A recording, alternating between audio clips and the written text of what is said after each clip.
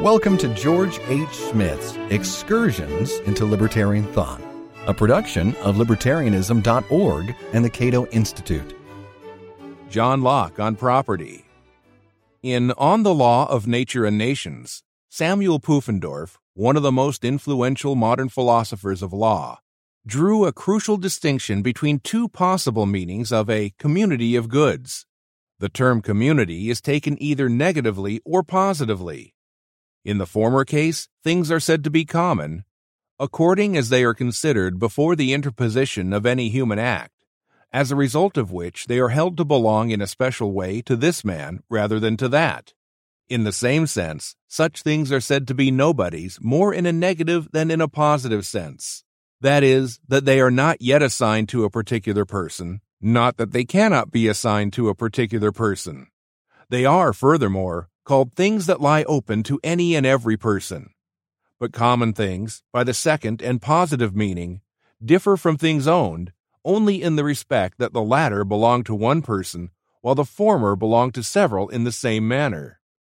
The distinction drawn by Pufendorf and by Hugo Grotius before him, if in a less explicit manner, is fraught with momentous implications. If, before the advent of private property, the earth and its resources were common in a negative sense, then such resources were simply unowned, and everyone had a right to use them for his or her own benefit. But if the earth and its resources were common in a positive sense, then we had a primitive condition of joint ownership, and that would have required the unanimous consent of all the owners before any individual could legitimately appropriate property for his or her own use. John Locke's position on the primitive condition of common dominion has engendered a fair amount of scholarly controversy. Locke, like every Christian philosopher before him, accepted as authoritative two key passages in the first chapter of Genesis, verses 26 and 28. Here is verse 26, Revised Standard Version. Then God said, "Let us make man in our image, after our likeness, and let them have dominion over the fish of the sea, over the birds of the air, and over the cattle, and over the earth, and over every creeping thing that creeps on the earth." According to Sir Robert Filmer, Locke's target in the first treatise of government, the grant of dominion was bestowed on Adam as an individual. By virtue of that divine authorization, Adam became owner of the entire earth and its resources, after which title passed from Adam to his eldest male heirs. And since ownership of land entails political dominion, according to Filmer, Adam was also appointed by God as absolute monarch over the entire world, a power that was passed to his rightful heirs, as determined by the principle of primogeniture. Locke had little trouble disposing of Filmer's tortuous arguments for the divine right of kings, which was a relatively modern doctrine. Earlier Christians had typically maintained that government is a divinely mandated institution, but had not gone so far as to claim that specific individuals were appointed by God to rule over others. Many Catholic philosophers during the High Middle Ages invoked some version of consent theory. However, that was precisely the position defended by Filmer and other proponents of the divine right of kings. And that position, in turn, became the foundation not only for modern absolutism, but also for the common claim of absolutists that kings were the legitimate owners of all land in their kingdoms. Thus, when a king confiscated land from his subjects, or when he claimed absolute political sovereignty over inhabitants of that land, he was simply exercising his rights as a legitimate owner, an ownership originally bestowed by God on Adam. Although Filmer had died decades before Locke wrote his refutation, Filmer's tracts were printed around 1680 to buttress the absolutist claims of Charles II and the Stuart dynasty generally. This background helps explain the contemporary significance of Locke's first treatise, even though much of it may strike the modern reader as tedious and irrelevant. Locke was not the only individualist of his time to take on Filmer. Similar criticisms were written by Locke's friend James Turrell in Patriarcha non Monarcha, and by Algernon Sidney in Discourses Concerning Government. The critiques by three leading individualists of the 17th century testify to Filmer's importance at the time.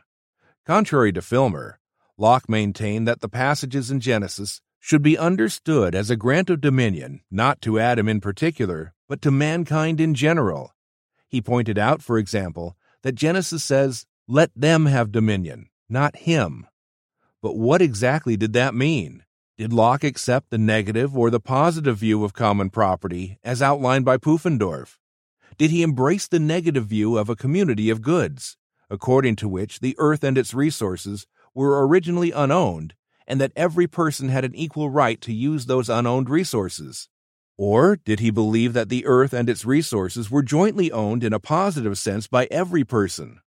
Modern scholars have disagreed in their interpretations of Locke, which is understandable, given that Locke never expressly took a stand on the issue. The most reasonable interpretation, in my judgment, is that Locke agreed with Pufendorf's negative understanding of the commons before the advent of private property.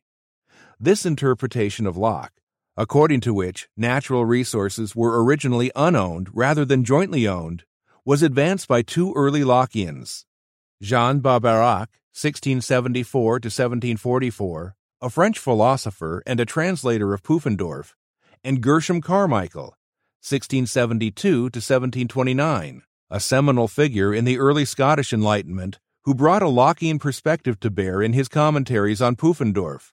Some modern Lockean scholars have also defended the negative interpretation. I especially recommend the detailed analysis by Martin Seeliger in The Liberal Politics of John Locke, Prager, 1968, and the treatment by Stephen Buckle in his superb book Natural Law and the Theory of Property, Grotius to Hume.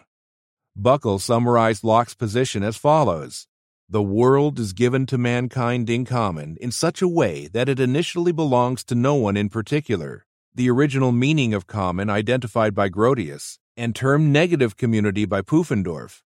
Locke insists that the world has been given in common in order to reject Filmer's doctrine that the world is the private property of Adam and his heirs."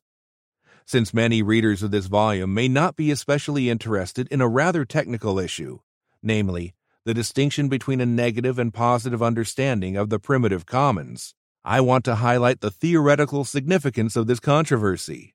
Suppose, on the one hand, that we accept the negative interpretation according to which natural resources were originally unowned. In that case, the justification of private property is not especially difficult. But suppose, on the other hand, that we accept the positive interpretation, according to which natural resources were originally jointly owned. In that case, private property is quite difficult to justify, since the private appropriation of natural resources would require the consent of all the commoners. Locke was undoubtedly aware of Pufendorf's distinction between positive and negative commons, since he praised Pufendorf's work as the best book of its kind, and there are some important similarities between the two writers. Consider again this passage from Pufendorf's On the Law of Nature and Nations, which I quoted in Chapter 25.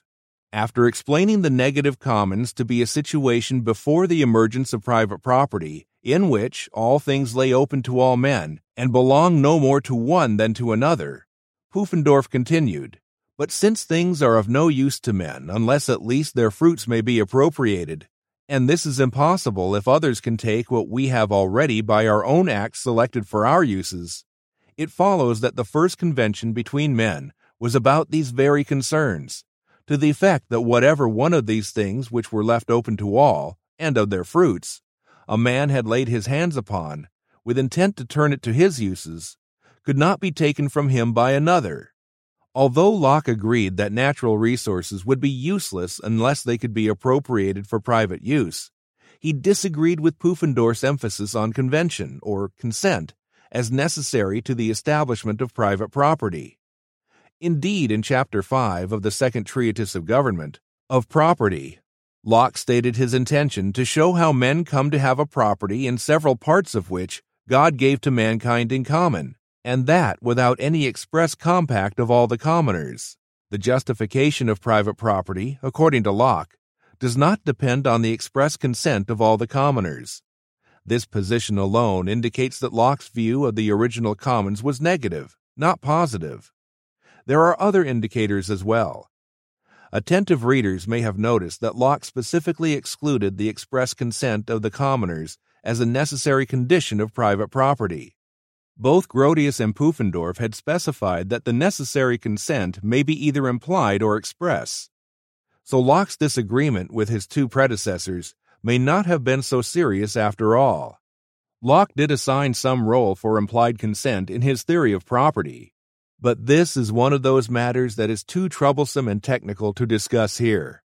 For now, suffice it to say that Locke did not regard the consent of the commoners, whether express or implied, as essential to the moral justification of private property. This has been Excursions into Libertarian Thought, a production of Libertarianism.org and the Cato Institute. To learn more about libertarian philosophy and history, visit www.libertarianism.org.